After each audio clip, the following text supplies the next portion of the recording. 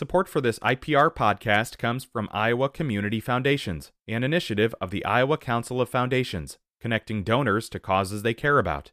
Details on the Endow Iowa Tax Credit Program at communityfoundations.org. Today is Friday, the 24th of June, and this is Here First from IPR News. I'm Julie Englander. Iowa Democrats made their case to their national party to keep the Iowa caucuses in the early presidential nominating calendar yesterday. The DNC committee that sets the calendar asked states to apply for a slot in the early window. They're hearing presentations from the 16 states and Puerto Rico. IPR's Clay Masters is in Washington, D.C. for the meeting and has this report. The Democratic National Committee has made clear they prefer primary elections to caucuses. The Iowa Democratic Party presented their proposed changes to the caucuses that would involve mailing in presidential preference cards 14 to 28 days ahead of caucus night. Scott Brennan, who serves on this national committee, was part of the group that made Iowa's case. He told his colleagues on the committee that the 4 current early states of Iowa, New Hampshire, Nevada, and South Carolina should stay in place. Starting this process in Iowa has resulted in our Democratic nominee winning the popular vote in the last 4 presidential elections. Why would we mess with success? House Minority Leader Jennifer Confirst and State Party Chair Ross Wilburn were also there to make Iowa's case. The committee has also said they want competitive states early on, and Confirst talked about the competitive nature of 3 of the state's 4 congressional districts. A final decision on the calendar is expected in August. Meanwhile, national Republicans are moving forward with the traditional early states in 2024. Iowa Senator Chuck Grassley voted no, and Senator Joni Ernst voted yes on the bipartisan gun bill that passed the U.S. Senate last night. Both of Iowa's Republican senators issued written statements shortly after the bill passed on a 65-33 vote. Ernst says every American wants to keep their kids and our schools safe and provide folks access to mental health treatment. And she says this proposal helps do that without placing new restrictions on law-abiding gun owners. Grassley says he shares the concerns of Iowans discussed with gun violence, and much of the legislation is good, but he says the bill's vague legal definitions mean there's no guarantee courts will equally safeguard the due process rights of gun owners. The U.S. House is expected to vote on the bill today.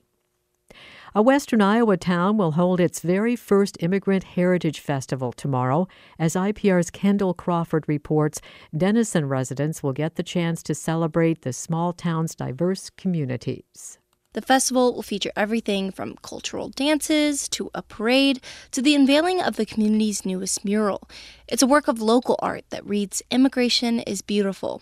Alma Puga is the president of the Denison chapter of the League of United Latin American Citizens.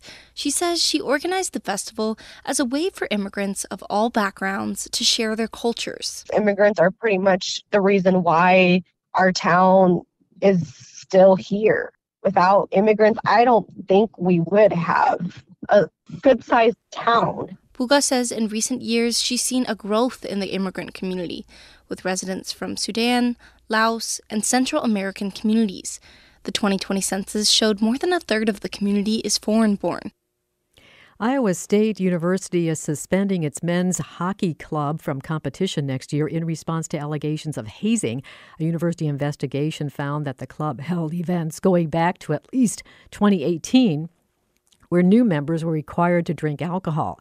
At other times, they were targeted for what the report called personal humiliation. Hockey club members at ISU will be required to go through anti-hazing and alcohol abuse training. This is Here First from IPR News. I'm Julie Englander. Hi, it's Terry Gross, the host of Fresh Air. We bring you in-depth, long-form interviews with actors, directors, musicians, authors, journalists, and more. Listen to our Peabody Award-winning Fresh Air podcast from WHYY and NPR. Iowa Democrats have made their final case to keep their caucuses first in the order of nominating a presidential candidate. The Democratic National Committee had states apply for the early window, and the committee that sets the calendar has been hearing their presentations this week. IPR's Clay Masters reports from Washington, D.C. on how Iowa made their case and how it was received. One by one, delegations from 16 states and one territory made their pitch before a large group of powerful national Democrats. Some brought their high-profile politicians, other states had slick videos, some even brought little goodie bags for the members of the committee. Ladies and gentlemen, if you can look in your goodie bags a little later. Sorry, you all. You can see they get very excited about trinkets. The traditional early states of New Hampshire, Nevada, and South Carolina were there, as well as new Midwest states trying out, like Minnesota and Michigan, that have performed better than Iowa for top-of-the-ticket Democrats in recent elections. When Iowa Democratic Party Chair Ross Wilburn sat before the committee, his gift to the group was admission it was time for the caucuses to change. Now, we recognize that the caucuses, have they been conducted since the 1970s, are no longer aligned with a vibrant and just 21st century democracy. In order to continue growing our party, we need to make changes. Throughout the year, members of this committee have been panning caucuses in their meetings for not being as inclusive as a primary election. The debacle of the delayed 2020 Iowa caucus results only added fuel to their fire. Wilburn highlighted the fundamental changes they've proposed, where a caucus goer would request a presidential preference card and then have 14 to 28 days to either mail it back or return it in person. Wilburn's explanation garnered a lot of questions from the members, like Elaine Kmark, who said what they're proposing sounds a lot like a primary election. Does New Hampshire believe that just because you say it's a caucus, it is a caucus? Because if it looks like a primary, traditionally the state of New Hampshire has said, no, you can't go first. Scott Brennan was also part of the team making the case for Iowa. He's a former state party chair who also serves on this national committee. He told her that Iowa has a state law that says it has to hold the first caucus in the country, just as New Hampshire has a law that makes it the first primary state. We are focused on complying with our state law, which mandates that we are a caucus, and we believe that what we have proposed meets the requirements of Iowa Code Section 43.4. But this DNC committee's hunger for shaking the calendar up isn't just about how votes are cast. They also want states going early that are competitive in the general election. Iowa has only been turning redder recently. Iowa House Minority Leader Jennifer Confirst pointed out to the committee that Iowa's voter registration remains a third Republican, a third Democratic, and a third no party. She noted that 3 of the state's 4 congressional districts are consistently toss-ups, and she said Republicans are holding their caucuses first in Iowa, and that affects the state's competitiveness up and down the ticket.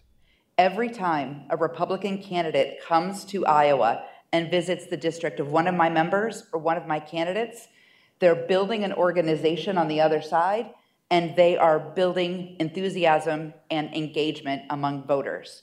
That isn't going to change. In fact, Republicans have been testing the presidential waters in Iowa already. The Iowa group also talked about the cheap media markets that make it easier for lower-profile candidates to run for president. A big hurdle for Iowa making the cut is its lack of racial and ethnic diversity. While they talked about the pockets of diversity within this overwhelmingly white population, other Midwest states in the running, like Minnesota, had the upper hand. Here's Lieutenant Governor Peggy Flanagan when it was her state's turn. We are proud that Minnesota is home to the world's largest Somali diaspora, the nation's largest Liberian and Karen populations, and the second largest Hmong population in the country, as well as 11 federally recognized tribal nations, which represent some of the largest Native populations in the Midwest. Flanagan also noted she's the highest-ranking Native American woman to serve an elected office in the country. Michigan's Lieutenant Governor, Garland Gilchrist, also highlighted his state's diversity.